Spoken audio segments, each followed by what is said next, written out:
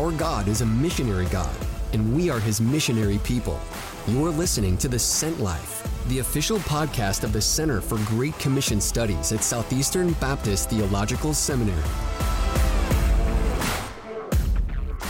Man, what's it like to be surrounded by a bunch of people that you don't know, and maybe they make you a little bit uncomfortable, but you have a message to tell them? This is what we want to talk about today in The Sent Life. How is it that we can practice cross-cultural evangelism? So welcome back into our Sent Life studios, Dr. Anna Dobb. Hello, I'm glad to be back. And Anna, welcome. As she comes in each week to give us a story of the sent ones, just real stories about what God is doing or has done around the world. Anna, who do we have to talk about today? So today I want to talk about someone that probably most people haven't heard of. His name is V.S. Azariah. Okay. And he is important, but like I said, most people have not heard of him. Okay. So Edinburgh 1910 is considered a very important date in the history of world Christianity. Right. So it doesn't seem like it when the conference actually happens. There's actually very few non-Western representatives at the conference. And so if you were looking back on that, or if you were at the conference, you wouldn't sit there and say, this is the turning point for world Christianity. But it actually, from the conference, many missions historians actually say that that's kind of the turning point when we start to really embrace this idea of world Christianity. Okay. So V.S. Azariah is an Indian believer who's invited to the Edinburgh 1910 conference. Okay. Now, Azariah worked with the YMCA of India for many years, and he also started 2 Indian mission agencies, one that was to reach Indians and one that was to reach people outside of India. Okay. He's most famous for his evening speech that was given at the Edinburgh 1910 conference. It was titled The Problem of Cooperation Between Foreign and Native Workers. Wow. And in this, he gives kind of 3 relationships that are present between the Western missionaries and national workers. The first is the personal relationship. He wants to move the relationship between Indian Christians and Western Christians from father or patron to friend. Okay. And so one of the things he says is, friendship is more than condescending love. Wow. I do not for a moment deny that the foreign missionaries love the country and the people of this country for whom they've made such noble sacrifices, but friendship is more than the love of a benefactor. He also talks about the official relationship. And in this case, he's actually discussing who gets to be the leader. Okay. And he calls for Western missionaries to accept the leadership of the national believers. And actually says, can you create some opportunities for Indian believers to be in leadership? And he says to them, we shall learn to walk only by walking, perchance only by falling, and learning from our mistakes, but never by being kept in leading strings until we arrive at maturity. And finally, he talks about the spiritual relationship. He believed that Western Christians and Indian believers could actually learn from each other. And he says, it is in this cooperation of joint study at the feet of Christ that we shall realize the oneness of the body of Christ.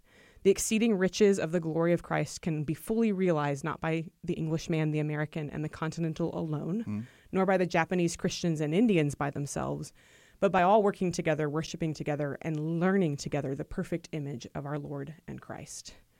And then he concludes this speech, this kind of pivotal, important speech at the Edinburgh 1910 conference by pleading for change. He says, through all the ages to come, the Indian church will rise up in gratitude to attest the heroism and self-denying labors of the missionary body. You've given your goods to feed the poor. You've given your bodies to be burned. We also ask for love. Give us friends. Wow. What a fantastic story of a guy that most people have never heard of. Exactly. But really, it's a challenging call at the turn of the century to say, hey, if we want to reach the world, we have to do it together. Exactly. And that's what I think he kind of embodies. As you said, most people don't know who he is. Most people may have never heard of his story. But this particular speech and some of the other speeches done by non-Western Christians at Edinburgh 1910 really spurred on this century of world Christianity that we've seen in the 1900s and early 2000s. And really, it's kind of the launching pad for the great work that's taking place around the world. Exactly. As Christians across the world partner with our missionary God as He brings the nations to Himself. Yes. I always say that the Great Commission will be fulfilled by us working together with the nations. Amen. Thanks so much for being here, Anna. Appreciate it. Thank you.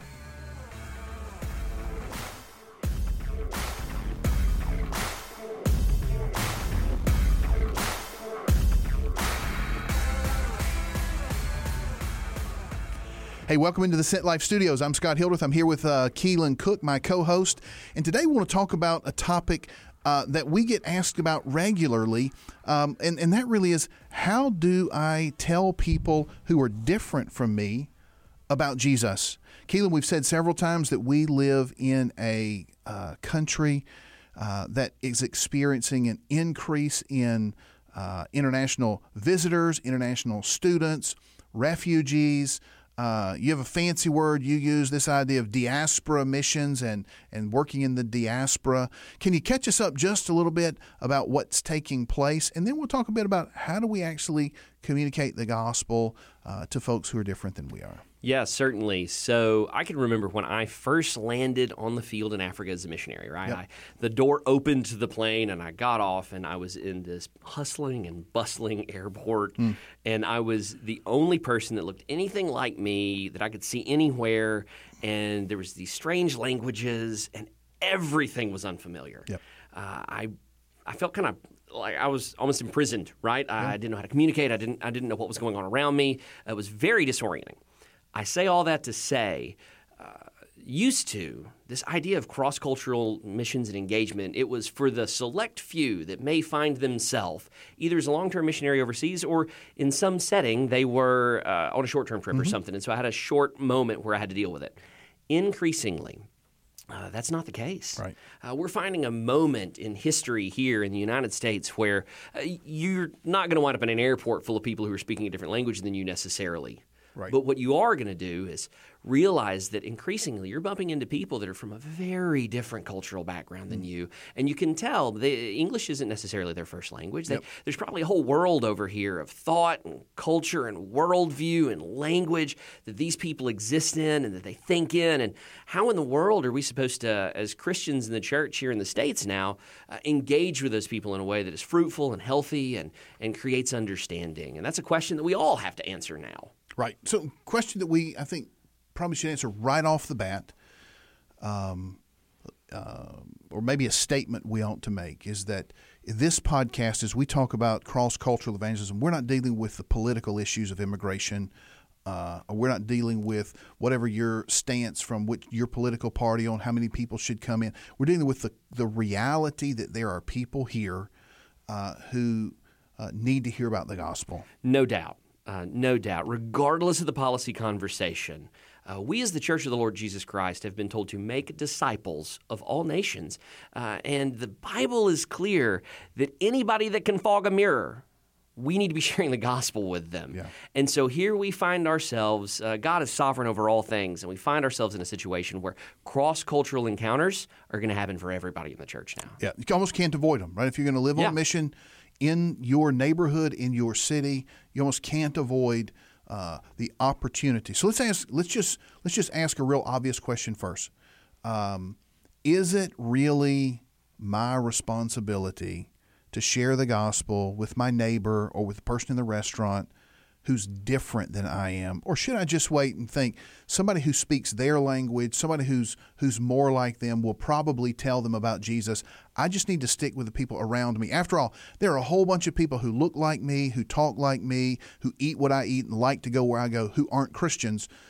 Is it really my responsibility to talk to other people about Jesus too? Yes. Next question. No, I'm kidding.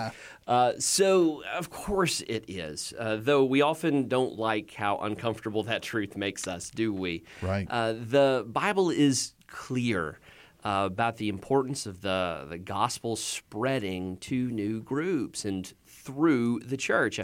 You think about the Romans 10 passage, right, where it talks about how would they know if they don't hear? And those of us who have the gospel, we have a responsibility to share with anyone that the Lord may put across our path. You see clear examples of that all throughout the book of Acts. You've got issue like Philip, an Ethiopian eunuch, and just this kind of at-chance circumstance. I say at-chance, it was clearly divine. Right. But there's clear evidence and examples of taking the gospel where it's not known, and the least reached, well, they're now in arm's reach of so many of our churches. And it's a clear and obvious responsibility that we have. Yeah, to tell them about Jesus. So if we take the ownership, the responsibility God's given us as Christians, the mandate, the commission, make disciples of all nations. I like your statement. The unreached are now within arm's reach. Did you make that up? I think it did. Well, that's good. That's good. Maybe we should copyright that. That's a good phrase.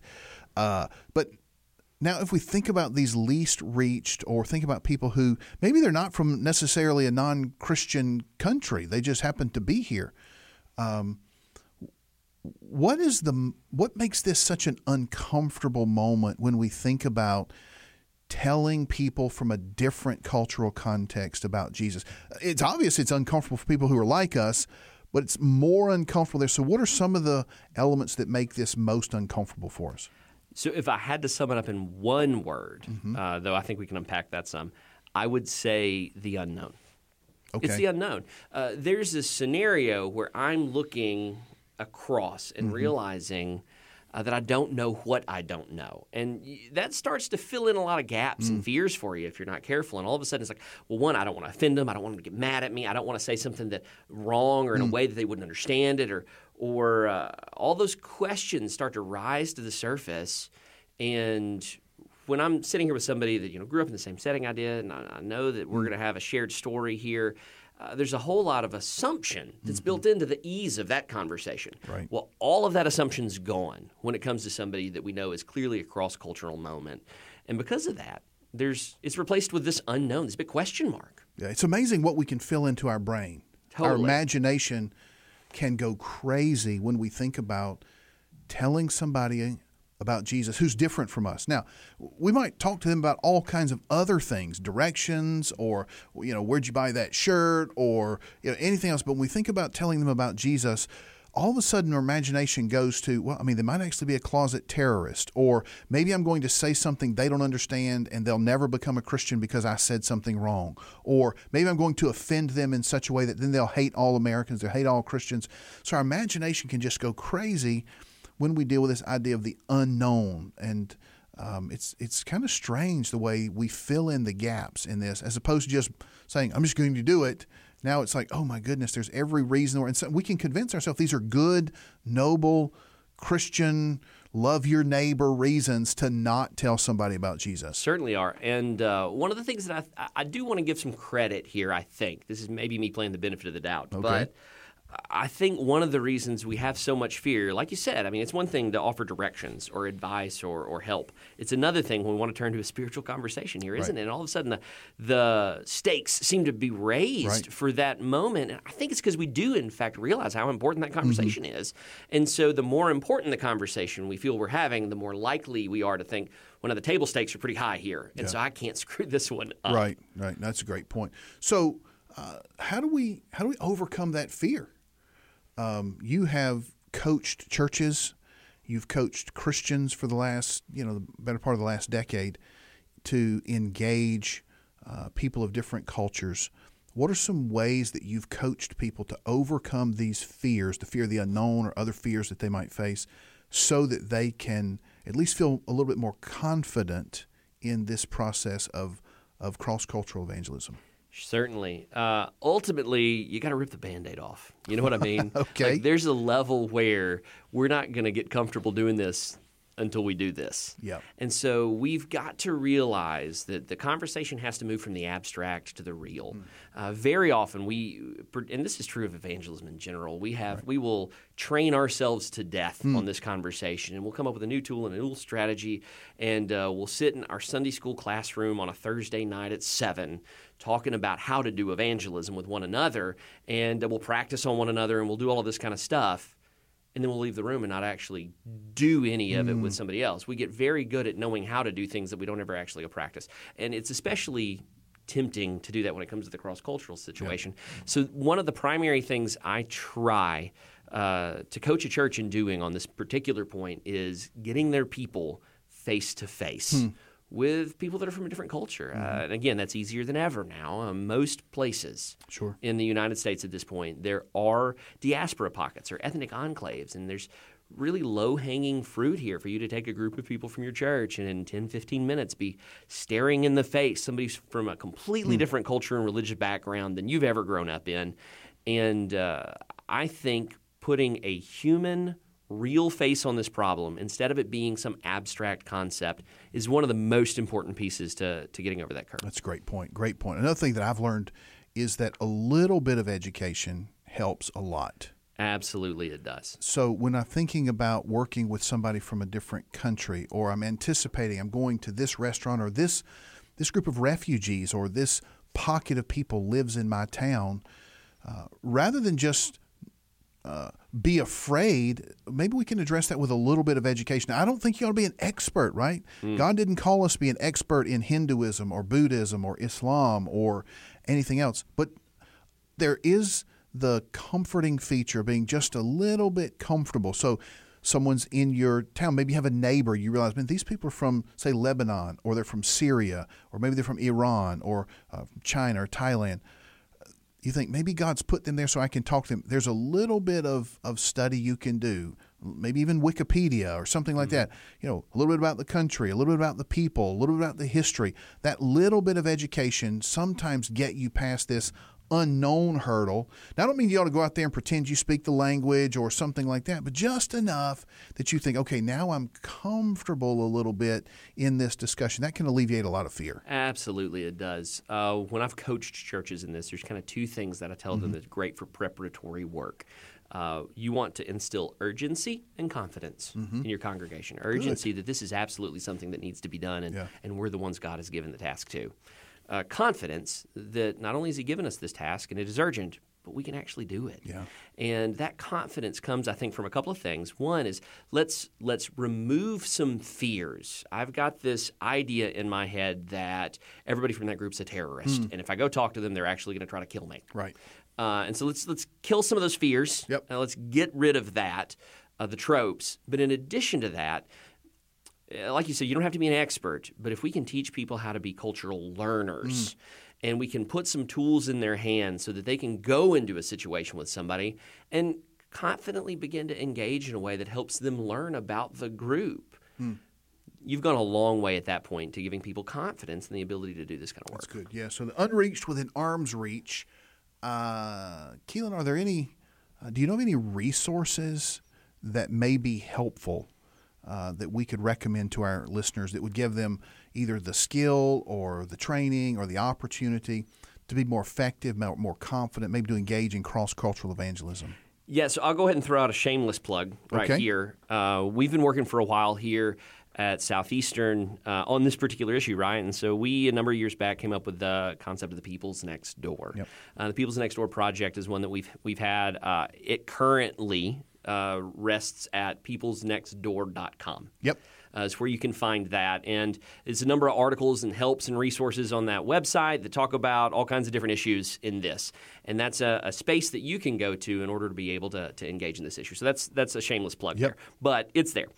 In addition to that, though, there's a growing body of materials and research that's written on this specific topic, how to engage with peoples here in the States and or other diaspora settings. And so I would encourage you, you can just type in diaspora missions to Amazon and find a number of those works, and several of them are really good. Of course, anytime you search for a book on Amazon, you got to be careful about what you're going to get into.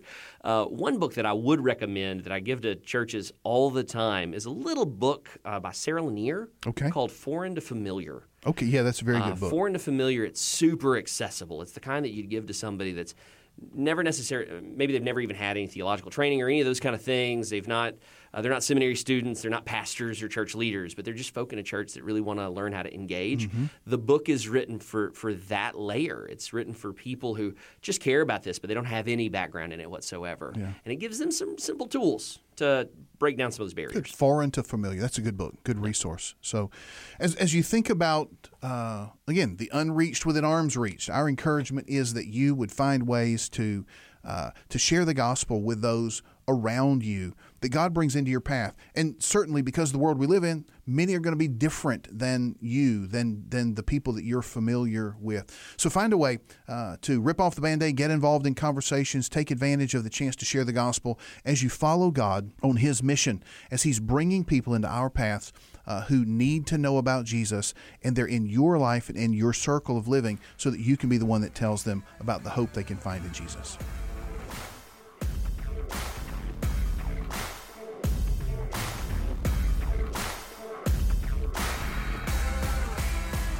Southeastern Baptist Theological Seminary exists to serve the church and fulfill the Great Commission.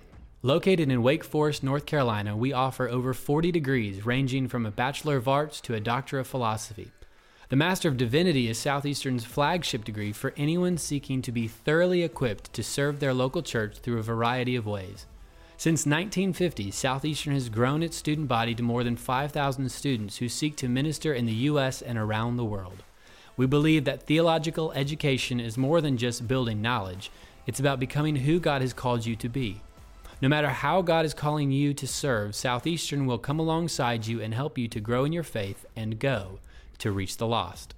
If you're interested in learning more, check out sebts.edu to find out how God might be calling you to go next.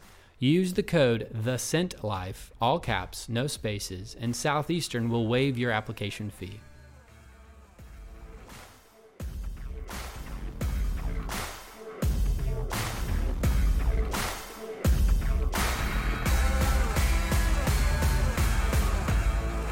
All right. Thanks so much for coming back this week for this episode of Out of the Tower, where we really try to take what we learn in the classroom, what we teach at Southeastern, and bring it to a more accessible level so that we can engage in a missional lifestyle, missionary living out of the tower onto the street. As always, we welcome Dr. George Robinson into our Sent Life studios. Dr. Robinson, welcome. Hey, thanks, Dr. Hills. Glad you're here with us. What do we have this week as we step out of the tower, Doc? So this week we're going to talk a little bit about the third place. Oh, the third base? The third place. Third place, yeah, okay. So sociologists a while back kind of described this phenomenon that prior to World War II, that first place was the home, that place that people's lives centered around their home and their family.